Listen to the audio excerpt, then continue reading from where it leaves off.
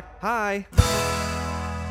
Hello, welcome to Knock Knock Hi with the Glockenfleckens. So we got Kristen Flannery. That's here, me, Lady Glockenflecken. And we got Will Flannery, Dr. Glockenflecken. Together we are the Glockenfleckens, and we have a very, very exciting show. We are pumped about this one. Yes, one of my all-time favorite doctors is here today. And we'll get to that in a second. Yes. First, let's what's going on? So you just I asked you like you don't know what's going on, like we don't live together in the same house. But you just got back from a trip. I did.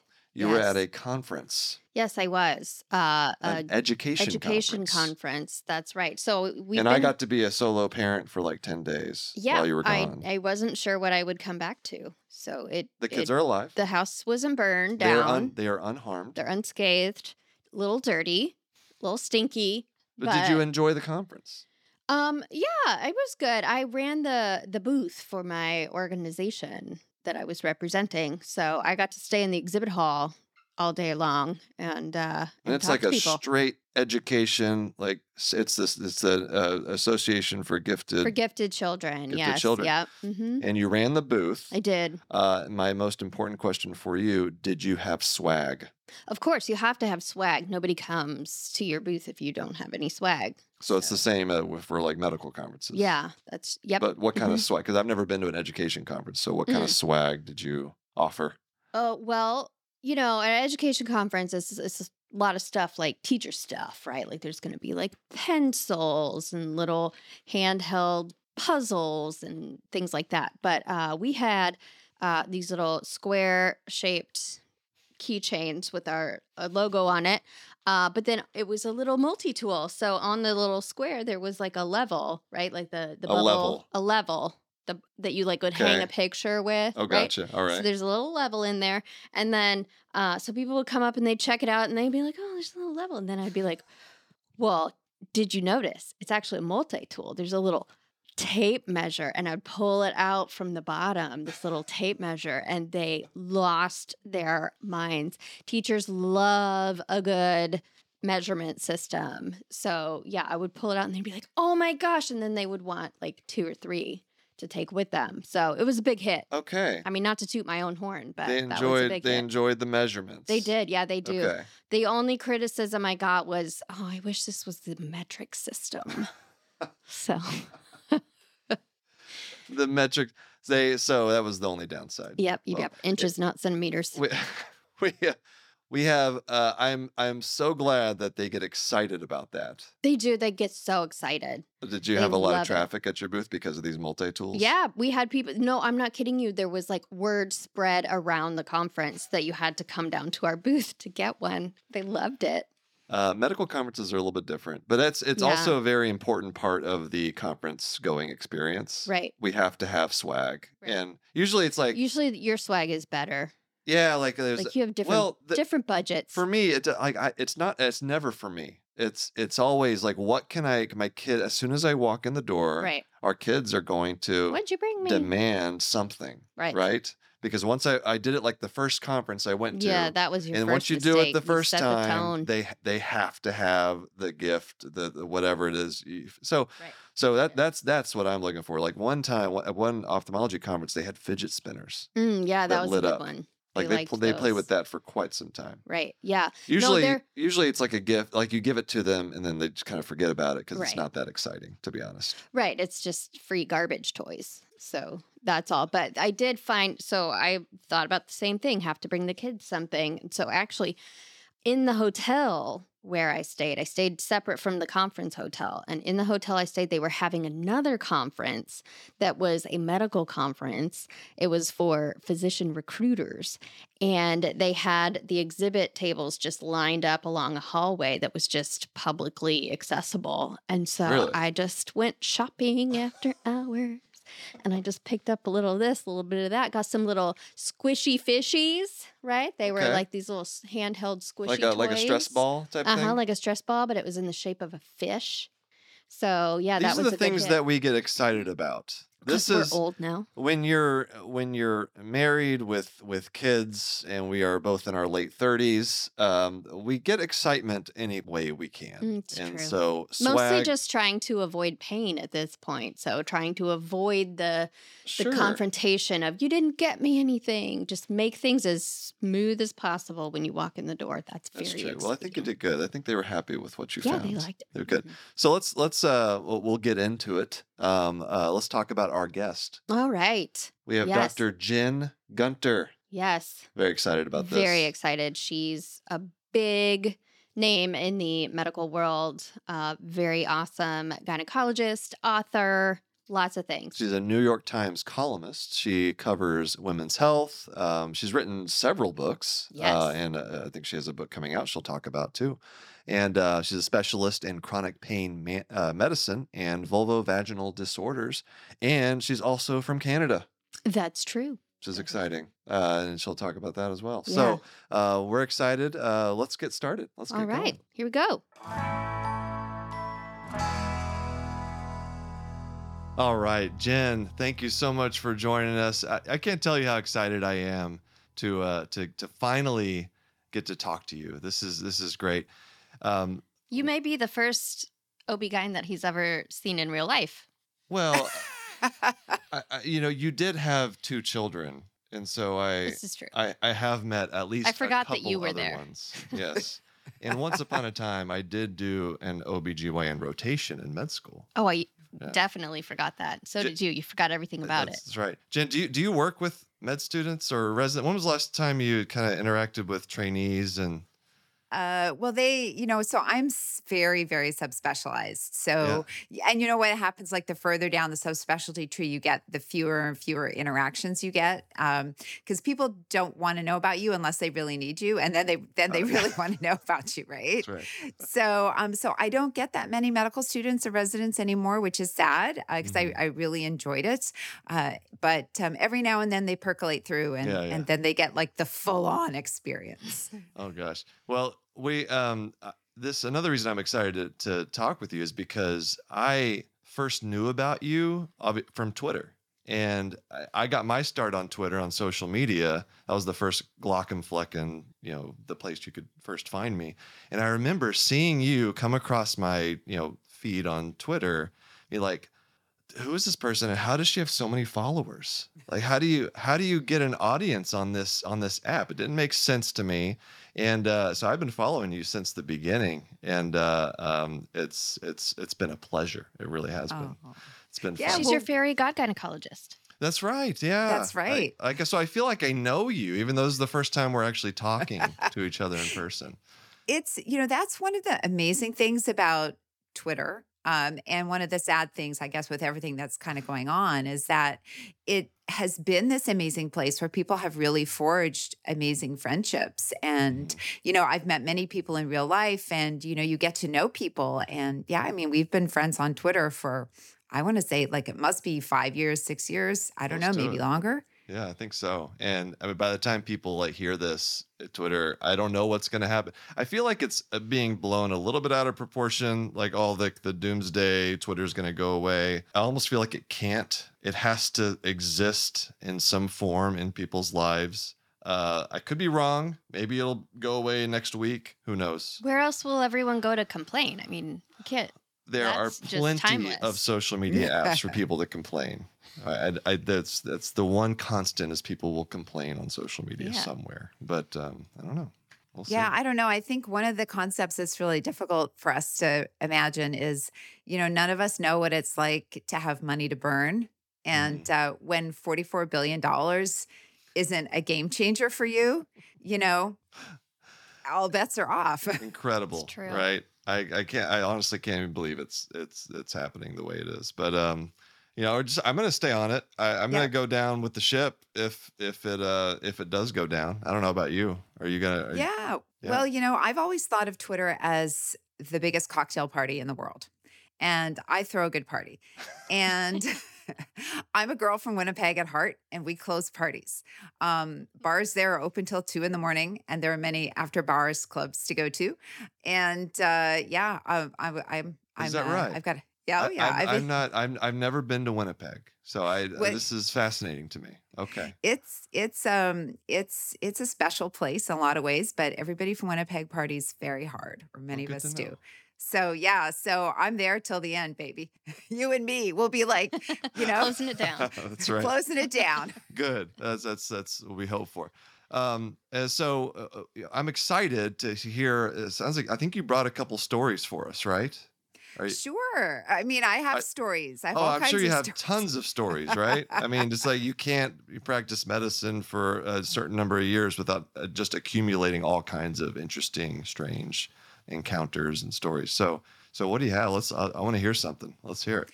Well, the story that I think is one of the most interesting is the one that, happened to me was when I was 11 and I was skateboarding and I was not very good.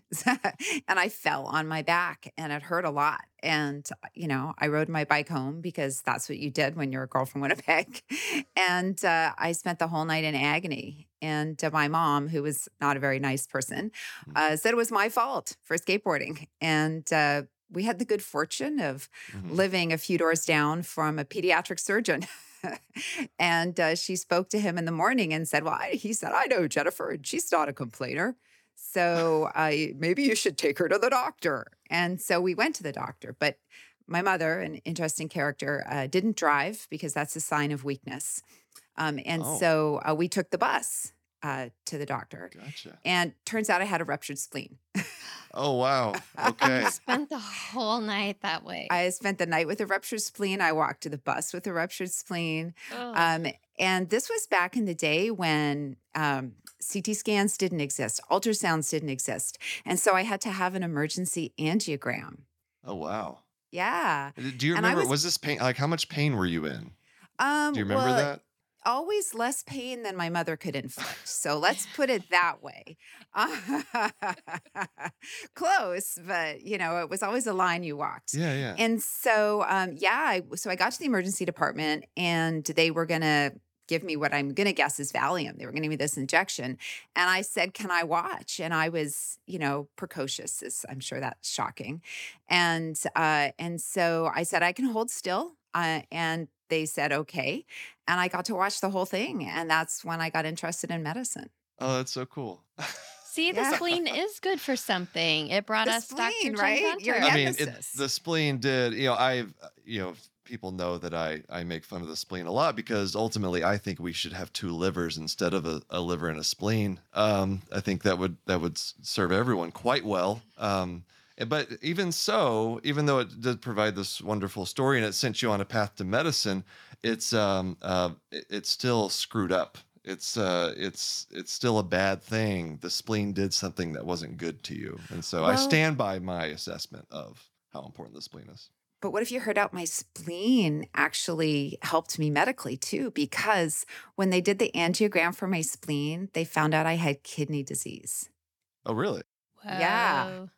Yeah. How Oh, did they find no. that out? I guess my left kidney didn't take up the dye properly. Oh, So then I had a whole bunch of tests and found out I had hydronephrosis of my left kidney. So I essentially had to have my kidney removed because I ruptured my spleen. How's that for a story? Ooh, it that's took out another organ with wow. it. They just two for what? Was it at the same surgery? No, they Or didn't take my spleen out oh, because of my oh, okay. mother's negligence. They decided to manage me conservatively. Oh, really? Well, Yeah, so that's I nice. was one of the first cases apparently at that hospital managed if splenic rupture managed conservatively. How do you manage a ruptured spleen I guess it had conservatively? I don't know, it had tamponade to stop bleeding. I mean, I don't know. I was 11, so I Yeah, wasn't, yeah. I wasn't too up to date on any of it. But yeah, the end of the story was I kept my spleen and lost a kidney. Okay, all right. That wasn't the organ you thought you'd lose. It, Most it importantly, did you ever go back to skateboarding? no. D- That was what time of year was this in Winnipeg? Oh, it's the summer or spring, I think. I think it was May. I Yeah. assume there's not a lot of skateboarding opportunities in the winter in Winnipeg. which is what, 9 months of the year? Yeah, it's cold a lot. We call it Winterpeg. Yeah. And yeah, and like I said, we're hardy folk. Were you wearing a helmet? No. Ooh, good question. It was This like was before helmets. This 1970s. is Yeah. before this is before people knew that you could hurt your head doing these types of activities. Right. And wrist injuries, right. That's And right. all this stuff. So that was the first wave of skateboarding. So anyway, Gotcha. yeah, that was my big introduction to the healthcare system. And I just thought it was cool. I was fascinated that everybody talked to me like I was an adult, which probably Mhm. wasn't good for most 11-year-olds, but for me was right. And so the doctors explained everything to me and they talked to me just like I was an adult and I loved it. And I thought, wow, this is a place where people do cool things and they explain things and those things are really neat. And I want to be a doctor. I feel like that's a very forward-thinking way of approaching patient communication. Like it's just speaking with a child, as if, not underestimating their intelligence Right. and what they can understand and know. Because I think a lot of people do that. A lot of people just assume that they're not going to be on a certain level and can, talk down to kids. And I think um, that's great. And I mean, it might not have worked for every kid. mhm. Certainly, my kids have had a lot of medical issues, and I'm not sure it would have worked for them. So it might have just been bad luck, like blind luck, basically, and it was the right thing for me. But when the pediatric urologist was explaining about what was going on with my kidney, he was explaining it to my mom, who did not understand. I mean, she left school when she was 12 or Mhm. 13, so she was not getting it. And so I think out of frustration, he looked at me and said, "Why don't you come and sit over here and I'll explain it to you?" And I totally understood it. And what's really fascinating is, when I was in medical school years later and they were explaining UPJ obstructions, which is what I had, it was no different than what I'd been told when I was 11. Hmm. Wow. And so that's how good he'd been at explaining Yeah. it. And I was sitting there going, "Oh, I know the answer to this one." And you said it sent you on a path to medicine and made you want to interested in being a doctor. Did you want to be a surgeon? Did you want to be taking out spleens and kidneys? No, I don't know really what I wanted to be. I don't know what it was like for you, but I found the whole thing very overwhelming at the beginning. I mean, our first class was on the brachial plexus. Like, what's up with that? That's the first thing That was the right very off first the bat. lecture, Trying to weed you right off the out. bat. That was like having a fire hose in That's the no good. face. That's Now, that's like the med school equivalent of OCHEM in undergrad. Just Okay. like you put that out there and it gets rid of everybody who's not going to be serious enough or smart Yeah, enough like to keep that's following. I'm trying to that would be on the short list of the worst ways to start med school. I think yeah, brachial plexus, like Krebs cycle, yeah, coagulation cascade, like all of right. these things would scare the hell out of most people. I Yeah, find no, it you're interesting like, though that you're scared by these concepts, but cutting open a dead human, totally fine. You're good with that. Well, that's a good point. This is why I have Kristen here, because she can think. Knows all the things that we do in med school and the They're just experiences not normal. and that we think are normal, and she recognizes that no, these are very much not normal things that we're doing. So it's good to have that foil because it's true. You get very like, oh, well, isn't this just the way everybody thinks? And I think sometimes that's really bad when we're trying to explain things as doctors, right? Because we forget how much basic knowledge we have on this mhm. subject. Yeah. And that's why, my partner, will often stop me. He'll be like, okay, so you assume everybody knows how you got to point C, but we actually don't. So you Right. need to go back and explain that. Did you? Was there a turning point for you in med school? You said it was hard at first. Did you? At what point did you start to kind of get it and feel comfortable? I don't think I really felt comfortable until I got on the wards. Yeah. I think that since I was very comfortable talking with adults and sort of interacting with people in that way, I found that it was super easy, not easy, but I felt really comfortable taking histories from people, interacting with people.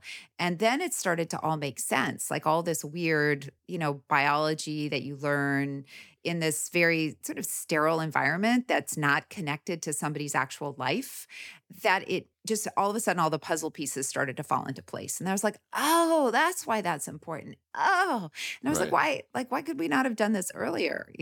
Yeah, it provided that context. Yeah. Yeah. How was your? I have another very important question for you. How was Mhm. your ophthalmology education in med school?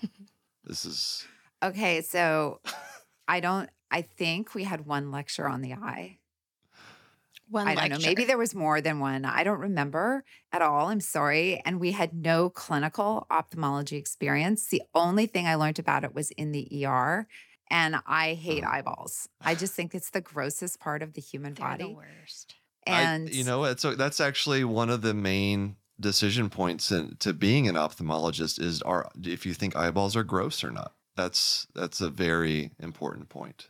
yeah, my best friend's an ophthalmologist. We went through medical school together, and she obviously had a different experience. She did an anterior chamber fellowship. I'm like, what? It took you 2 years to learn 3 millimeters? Like, what's up with that?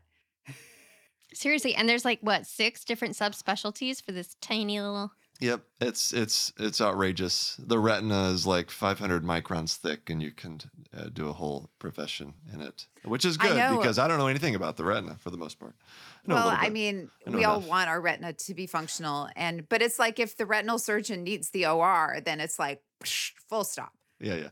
And so, but going one lecture of Right. ophthalmology, it hasn't gotten any better. It's like in fact, I think Yeah. maybe it's gotten worse. It's like a part of a lecture now. It kind of brought into, I don't know, ENT or something.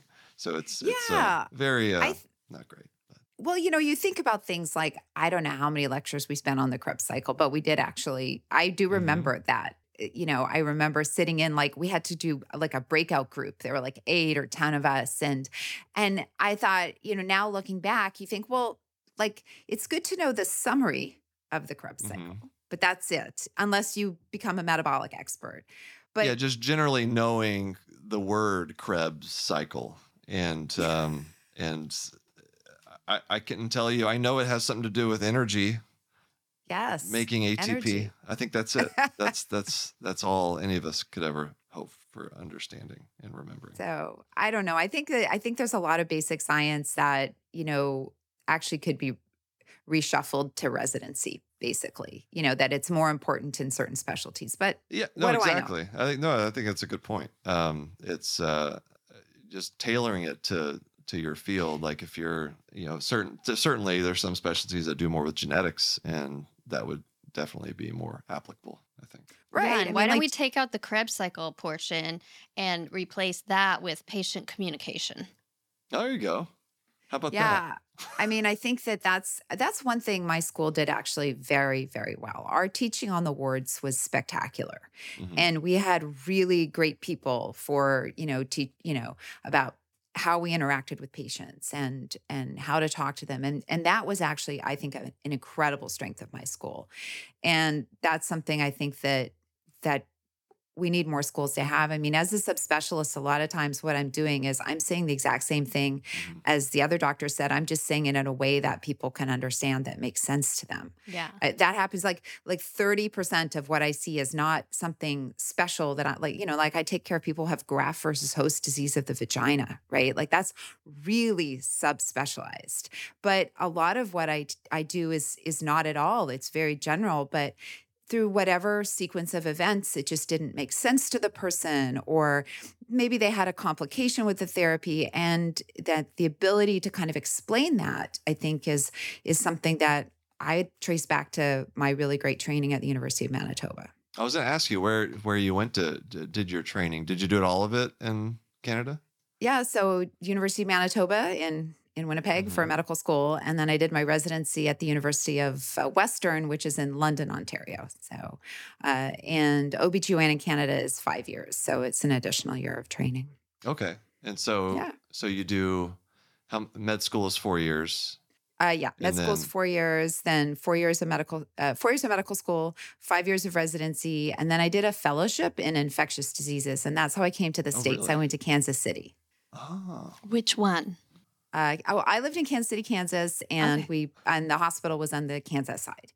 So, and I was there for 6 years, and that was my first introduction to living in the United States. That is that's trial by fire. Well, it was, I was under the mistaken assumption. I didn't really understand the whole right wing sort of religious politics of the Mhm. United States, because I grew up in the Midwest in Canada, which is really very liberal. Mhm. Right. So I just assumed that Kansas City being straight south would be very similar. And I think one of the first questions someone asked me was what church I went to. And I made a joke and I said, Church of Satan. Oh, no. I'm sure And that they went over thought I well. was, they thought I was serious. Like I, As like they never clutch in their my life. children a little closer to Yes, them. yes.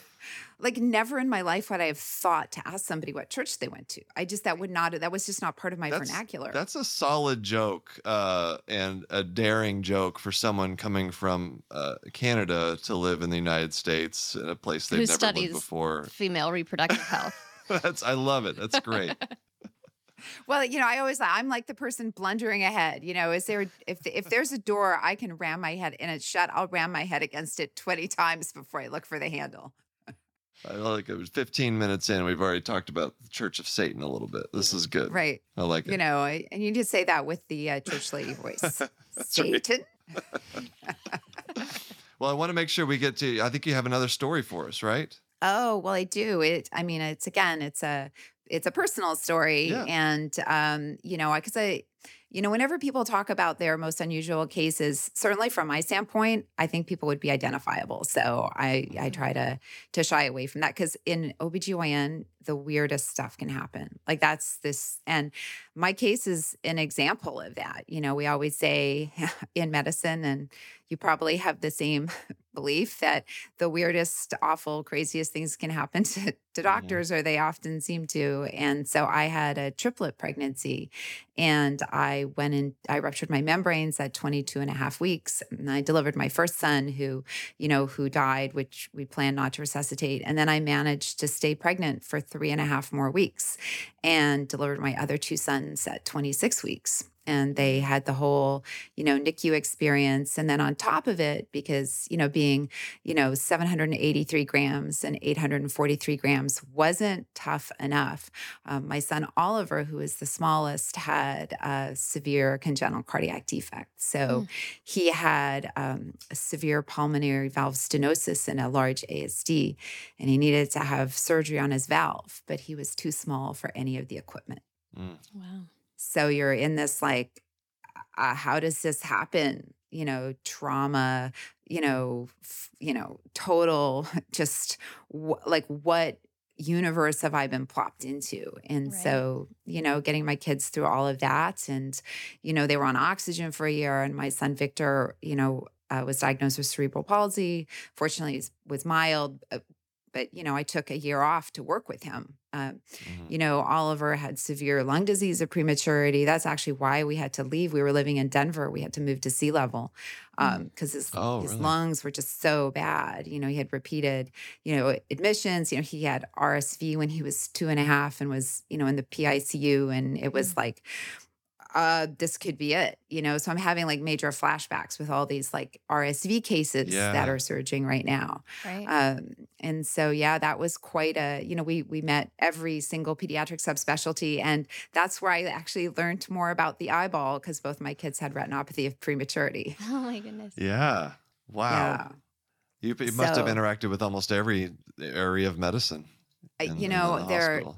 Did they know you? Every single one. They probably. Yeah, they were all great, except I had the same, very similar insurance issues that I see that, that you talk about on Twitter.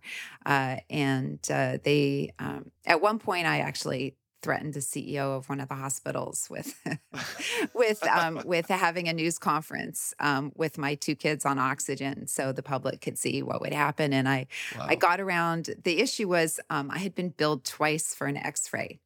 So the insurance company wouldn't pay for the second billing, of course, which actually it's not the insurance company. This was actually not the insurance company's fault.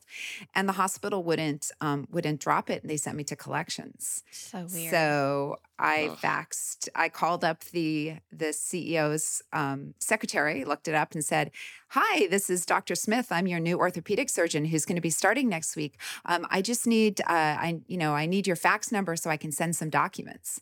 And they gave it to me. So then I faxed the letter. This was, before, when we did those things, and said exactly what I was going to do. And that I said it wasn't a threat. It was a promise unless they pulled the bill from collections. And they did. Oh, wow. Good for you.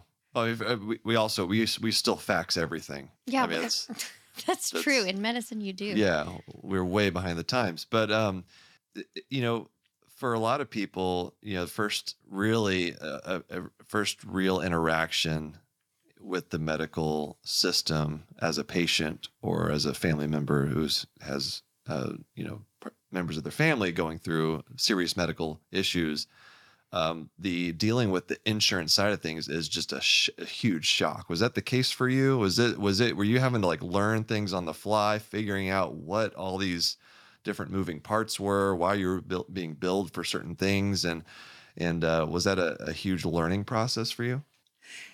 It was, but I think actually I was better off than most American physicians because when I came from Canada, I didn't know the system at all. So I had to learn it. Mm. And so the person who taught me about it actually was the billing person at the University of Kansas. So I actually learned a lot about like how it all worked, what happened when things, because I didn't know the importance of filling out a billing. This was literally like learning a completely new language Yeah. with a different alphabet. Like not, like what do these characters even mean? Like so I had to learn it from the ground up. So when this happened, I think I had a greater awareness of how the system had failed me, Mhm. and so was able to sort of pull more strings. But it was, I mean, my kids had, that lost their oxygen benefits 6 months into the year. Like, Well, I That mean, is so the fact that ridiculous. you had to resort to threatening the CEO of the hospital, yeah. to for them to do what's right, really speaks to just how people are taking advantage in this system. Yeah, and also the thing that motivates everyone is and always has been bad press. So, Yeah. we like to think people would be decent people, and some of them are, but sometimes you just have to I make a mean, we still stink. see it, right? Right. I Yeah. mean, we've done that Yeah. a few times. When I was going through the You cardiac don't have any arrest other option. recovery and Yeah. Right. dealing with health insurance, it's like at some point you get fed up and you go to Twitter and you make a big stink about it. Yeah, And and then they want to Yeah. help you. And Yeah, well, and they're counting on people not doing that. Right. They're counting on people being afraid of being sent to collections. And, right. I mean, I had the same thing happen. I think you had tweeted about, having somebody out of network who was looking after you. And, you're unconscious. How are you even supposed to, right. what is that? Yeah. And, that happens to my son. He got he needed surgery. It was all pre-approved and everything from the insurance company. And I get the bill and the anesthesiologist wasn't part of the system. Yeah. And again, I Out of call up the network, CEO right? of the Yeah. hospital. I'm like, that's your problem. If you didn't schedule the right person with me, Yeah. that's your problem. And gonna have a news conference about this tomorrow. Is this what you want? Me on the steps of your hospital holding my kid? It's like, no, that's definitely not what they want. And it's, and going back to your point about, being a physician, or being someone from Canada who's a physician, you had that head start in learning and being able to navigate the system. And that's the thing, like I try to talk about with people is as hard as it is for us as physicians to navigate this thing, it's just so much harder for people who are not in medicine, and they gotta just figure this out from scratch. And again, these insurance companies, they're banking on people just giving up And being and afraid. and Just doing what they say. accepting what the outcome is of. Yeah, and you're so overwhelmed, right? Because you're sick. I mean, Right. you're sick. And that's actually how I got into being active on social media was after I finished, not finished, but, when I sort of came up for air when my kids were about 5, I thought, okay, this is ridiculous. I just went through this basically war zone situation with my kids and we've come out relatively unscathed. I mean, scathed, but Yeah. in the grand scheme of things. And I would find myself sitting in the doctor's office with my kids at all these visits. I think in the first month we had 40 visits with special, so, I would hear people crying about their interaction with a doctor or frustrated about this medication or that. And I would say, okay, what you need to do, you need to say this the next time you go in to see the doctor, or you need to use this word. And so I was helping all these people sitting in the waiting room because you're there sometimes for hours waiting with like 2 kids on oxygen. It's just awful. And so that's why I wrote my first book, was to help people who had premature kids navigate the system. Mhm. And then someone said to me off the cuff, well, you should get on Twitter. That's how people are promoting books these days. And that was back in 2010. And that was Wow. it. Rest is Yeah. history. Well, thank you, Jen, for sharing those stories. Just unbelievable. There's just so much. God, we could talk about it for a long time. There's a lot to that you could get into, and we appreciate you taking the time. And we're gonna take a short break and come back, and we're gonna play a game together. It's gonna be fun. I just came up with this like a couple days ago. That it's gonna be called Common Ground, and we're gonna get into the rules here in a second. But we'll be right back with that.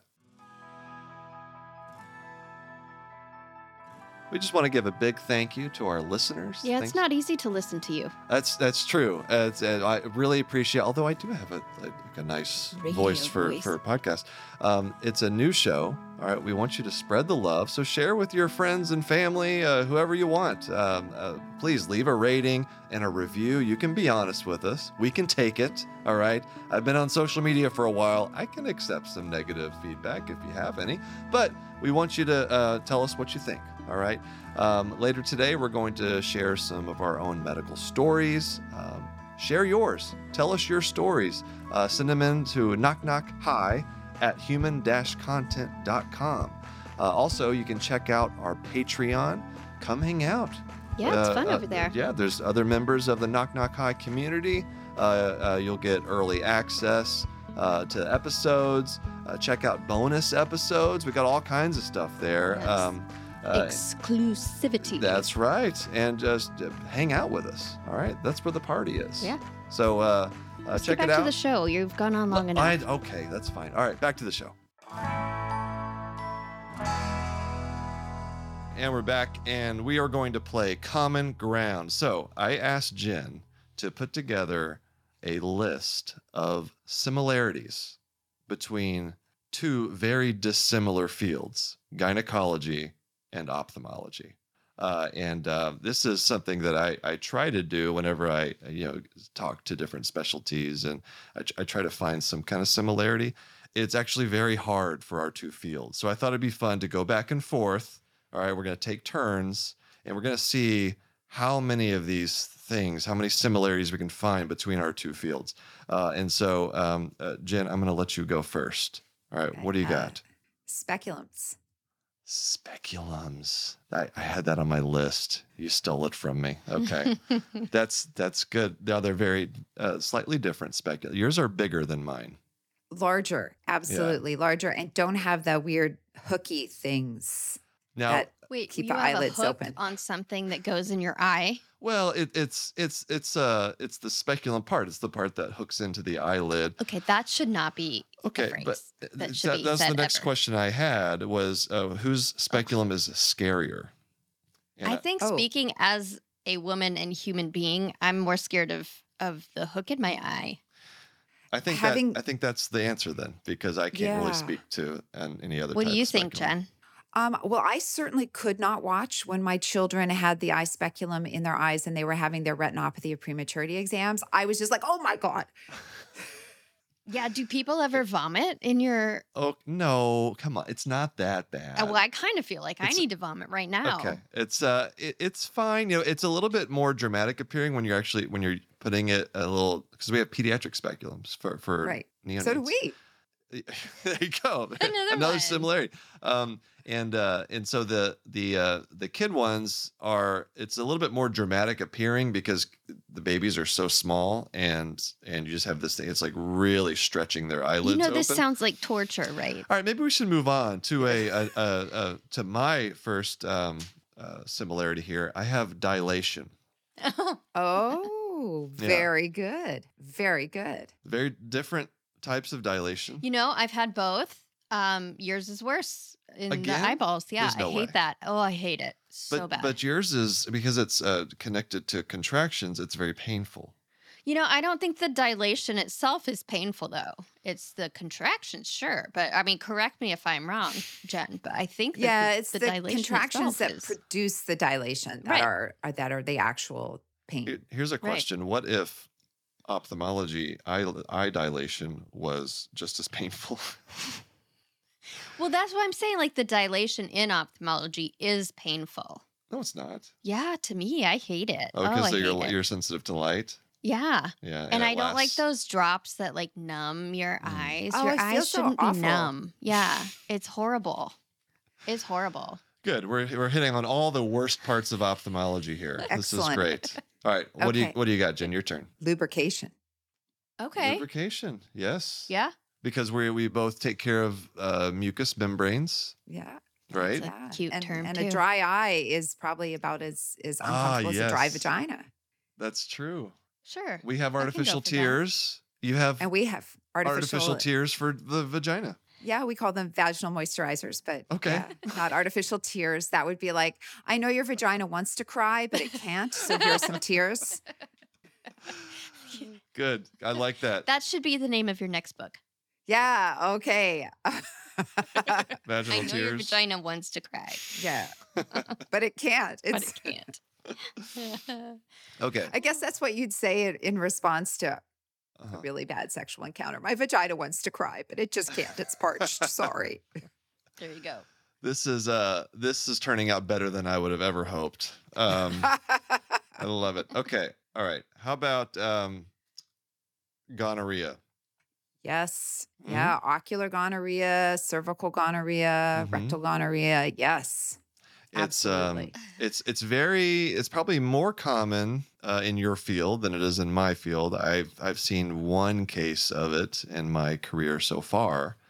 It's always it's an interesting conversation to have.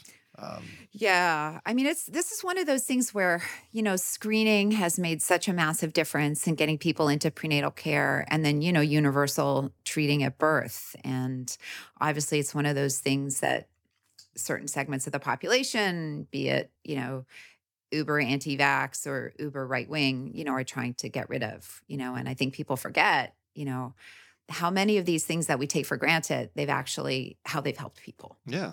I was going to follow that up with chlamydia. There you go. I was expecting to hear next. Kristen I'm squirming. is dying I'm right so now. uncomfortable. But you know what? It's all in the eyes. Like I'm like It's the wanting eye. Oh, to yeah. scratch my eyes. It's the eye stuff for me. I can't do it. Ugh. It's usually with chlamydia and gonorrhea, usually with as far as ophthalmology goes, it's conjunctivitis. So it's lots of discharge. Oh, and oh God. I It really isn't might. but discharge, another similarity. Yeah, discharge, There right? you go. What were you gonna say? With chlamydia, I was going to say with chlamydia, isn't there cobblestoning underneath the Yeah. eyelid? Do I Yeah, remember that correctly? You did, that's correct. Absolutely. Deep breaths. And you'll make it through. We're almost. I think this was the worst thing that I had on my list, or at least the most difficult for a non-medical person like you to listen to. Okay, so Okay, I'm in the okay. interest of making sure Kristen wants to keep doing this podcast with me, we'll move on. Okay, I only have like a couple more Okay. that I could come up with. Is it my turn? I think it's my turn. Yeah, think it's your turn. you did chlamydia. Okay. Fundus. Oh, that's a good one. Yeah, Okay, I was what very is- proud of Yeah. myself. What's a fundus? Fundus? It's an anatomic Do I wanna term. Why don't you, Jen, explain what the fundus is? and Yeah, the your fundus is area. the sort of the top or the body of the uterus. So Oh, the okay. uterine fundus. Yeah. So when we measure during pregnancy, we're measuring the fundal height. Right. Yes. I remember that. And for me, the fundus is the back of the eyeball. The back of the Yeah, eyeball. so you're looking at the retina, you're looking at you through the pupil into the back of the eye. We call that the fundus. So fundus exam. the fundoscopic exam Oh, is yes. you're Okay. using an Or that. ophthalmoscope. You've heard that term? Sort of. I halfway listened to Maybe. you. Sometimes she listens to what I have to say. And so there you go. The fund and there's also a fundus in the stomach. There's like multiple fundi in the Yeah. human body. I don't The know if there are other funduses elsewhere, but at least that's one that we have in common. Yeah. That was a really good one. That was the only like that one. anatomic structure that I could come up with that is remotely Right. similar between the two Yeah. of us. So Okay. So I was going to go with blocked follicles, sebaceous glands, things like you get styes, we get ingrown yes. hairs, folliculitis, that kind of thing. That's just we could just do hair in general. That's Yeah. a good one. We have Eyelashes. Eyelashes, yeah. Yeah. I guess eyebrow. I don't know if I have one. I have one. Speaking of that, you both, well, I don't know what they are technically called in, gynecology, but you have the mites that I hate. And I think you have Demodex. something We have similar. Demodex mites. We don't have those, but pubic lice can affect Yeah. the eyelashes. There Oh you go. God. Oh God. That's true. Yeah, 'cause I've it's never the seen same that, but it distance. is exactly. Yeah. There you go. Thank you for bringing that up. You're Kristen. welcome. I'm Yeah. a little surprised that that's my good. contribution to today, but there you go. So that's the similarity that eyelashes are the same distance apart as pubic hair, which makes the ideal ecosystem for pubic lice Okay, to I jump. did There not you know go. that. You're welcome, everyone. I did Yeah, not know so that. so that's why you can't get pubic lice on other parts of your body because it needs the hair follicles that like the right jumping distance or something. Yeah. Oh, nice. I mean, I've said that very eloquently, I know. Yeah. That's good. That's something I could congratulations bring to up you with both. my patients. That's Yeah. good. That will totally make them feel comfortable love as you're it. coming really close. Did you know? This has nothing to do with you, but I just thought you might want to know about You might get the reported. migration patterns of pubic lice. Yeah. So that's a good one. That's a good one. Okay. That is someone's career, by the way.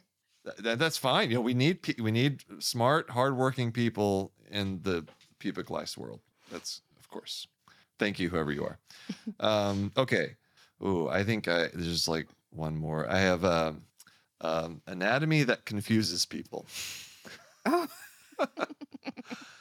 Because I don't want to speak for you, Jen, but I know that I see a lot of what you are talking about on social media at times is related to people very much misunderstanding and not really understanding female anatomy.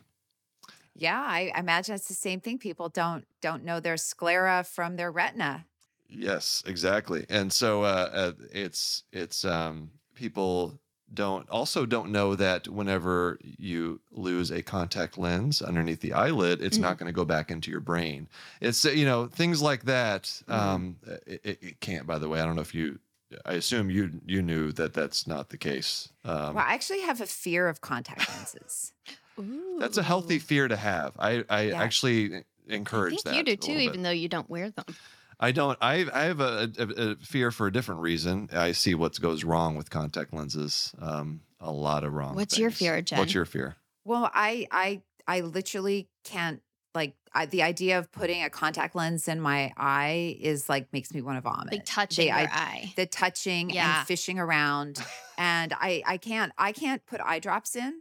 So once I got like a splash in my eye, the way I dealt with it was I filled a sink with water. I can open my eyes underwater. I put my face in the water and open my eyes and swish them Okay. around.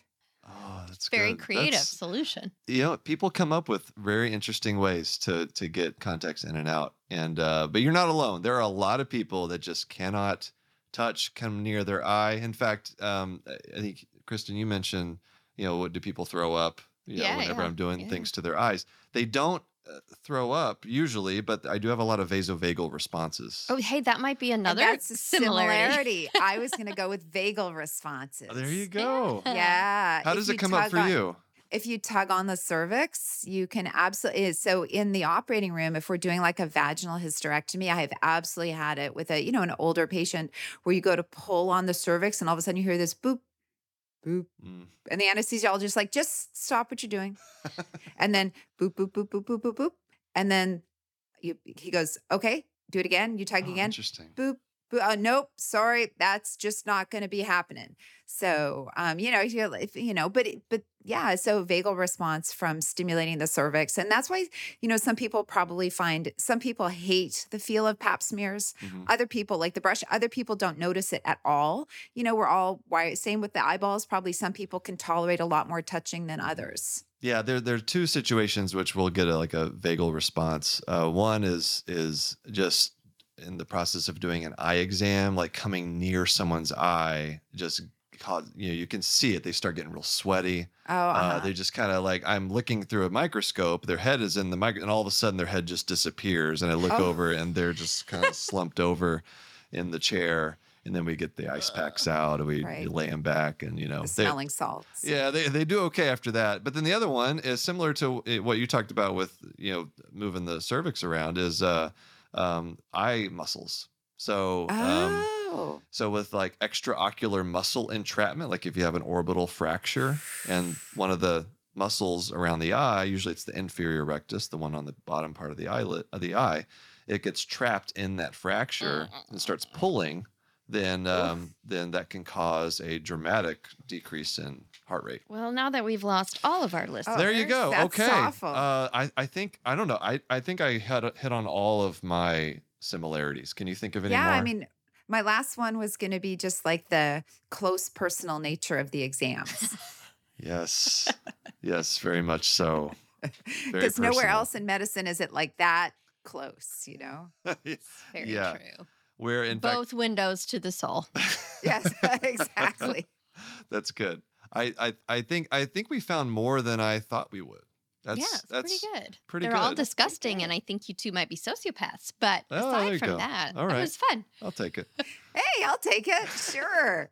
Well, Jen, thank you so much. This was so much fun.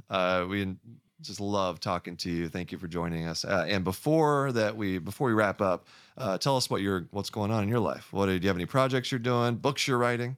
Yeah, so I'm working on my fourth book, which is called Blood, the science, medicine, and mythology of menstruation. Badly Yeah. needed right now, I think. Awesome. And Exciting. yeah, And it this- comes when is it out in coming out? September. Oh, September. September. Yeah. Awesome. Yeah. Okay. And then I'll be working, I think, hopefully on the next series of my podcast, Body Stuff, next year. Maybe we should do an eye episode. I would love that.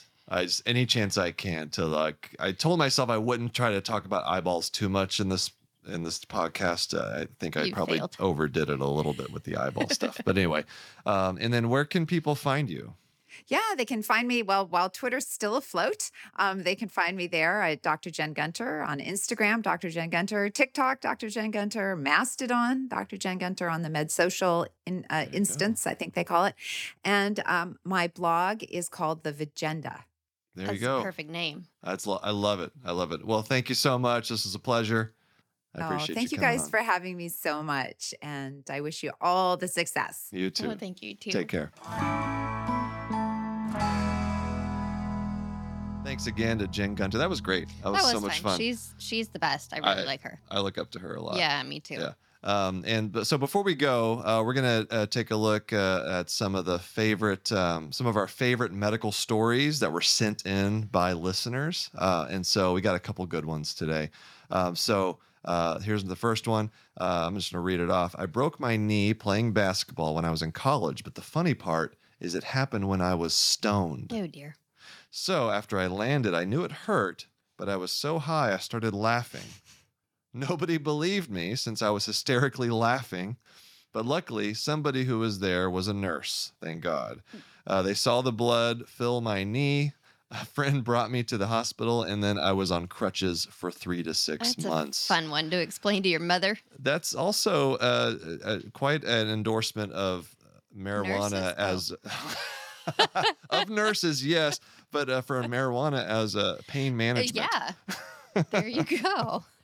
Why cry when you can laugh hysterically? I love that. That's great. Let's see. Here is the second story here. My husband was in the hospital and wanted candy after his surgery, but you're not supposed to have candy after surgery. He threw up blue candy all over himself. Ladies and gentlemen, that is why you're not supposed to have candy after surgery. I love that it was blue too. Like it was just, it's like when you're Yeah. at the store and you buy clothes and you walk out with the ink thing and it explodes everywhere, right? When you try to take it off yourself. I feel like that's like that, like a alarm that lets everybody know that you did this thing you weren't supposed to do. There's so much time and energy that goes into making sure patients either eat or drink or don't eat or don't drink around surgery. Yeah. And like It's so confusing. it's confusing, right? It's like there's this like 8-hour limit, but then within 2 hours you can have sips of water or an ice chips, and it's like it's just there's so much into it that goes into it. And on the surgeon side, it's one of the classic conflicts Yeah. between surgery Well, and and I anesthesia have- is whether or not patients have to get canceled for because they various ate things. something or Yeah, had and that- ice chips. Yeah. Well, maybe not Blue ice chips, candy. but just blue candy. Exactly. I have so many questions too. Like where did he get the candy? Like, did this person give him the candy? It kind of sounds like, Yeah. The person. It does sound like are they maybe the person knew better. Are they implicit in this crime, or did they just let this person suffer their own natural consequences? I have so many questions. I could see that the husband being very persistent, and the spouse saying, to hell with it, Yeah, whatever. fine, If have you your want to do candy." this is on you. Yeah. All right, I'm not going to clean up your blue vomit. Right. And so, I love those. All right. Well, thank you so much for those. You can send us your stories in a couple different ways. You can reach out to us on social media. Just search Dr. Glockenflecken on pretty much any social media platform, Twitter, YouTube, TikTok, and Lady Glockenflecken is right. on Twitter. You can send us your stories there, or you can email us at knockknockhigh@human-content.com. knockknockhigh@human-content.com. Send us your weird, amazing, funny, outrageous, harrowing stories about your time as a medical professional in the medical field, whatever. Interacting with the healthcare system. Yeah. Anything you want to belittle health insurance companies, I'm all for it. And so, I think that was a great episode, great interview with Jen. We enjoyed it. So Let much us fun. know. Let us know what you think. We want to hear feedback from you guys. This is we're taking you all as the audience on this journey with us. Do you have a favorite doctor or person who pretends to be a doctor on TV or whatever it is? Anybody that you think that we should interview and talk with and play games with? Yeah, game ideas, anything. We're up for really, whatever you guys have in mind. So let us know. Hit us up on social media or with email. And I just also want to thank all the listeners. Thank you, everybody, for being here with us, for leaving feedback, leaving reviews. We also appreciate this is a new podcast. We're getting started here. And so if you want to leave a review on any of wherever you're listening to the podcast, and if you subscribe to us and comment about, either on YouTube or wherever you find this podcast, maybe we can give you a shout out. If you like this podcast, you might check out some of the others by our friends at Human Content. Mm-hmm. So you can find them too on Instagram and TikTok. Full episodes of this podcast will be up every week on YouTube at D. Glockenflecken. We also have a Patreon with lots of cool perks. There are going to be bonus episodes where we, do things like react to medical shows and movies, making fun of the medicine therein, hanging out with other members of the Knock Knock High community. We're going to be active in it. We're going to be interacting, posting, responding to comments. Also, as a member of the Patreon, you'll get early ad-free episode access, and then interactive Q&A live stream events. We're always coming up with new ideas. And so we're excited about this. So check out the Patreon at patreon.com/Glockenflecken. Yeah, they can come make fun of you with me. That's true. Yeah. I welcome heckling, please. You can also go to our website. So thank you for listening. We are your hosts, Will and Kristen Flannery, also known as the Glockenfleckens. Special thanks to our guest, Dr. Jen Gunter, our executive producers, Aaron Corney, Rob Goldman, Shanti Brook, our editor and engineer, Jason Portizo.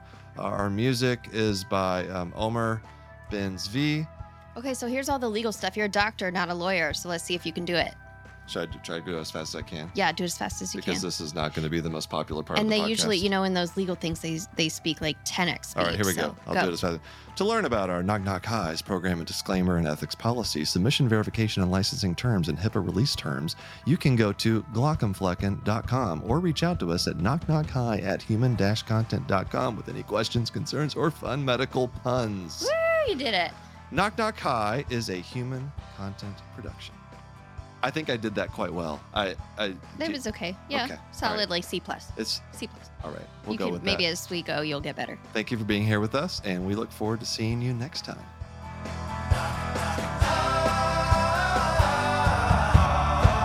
Knock knock. Goodbye.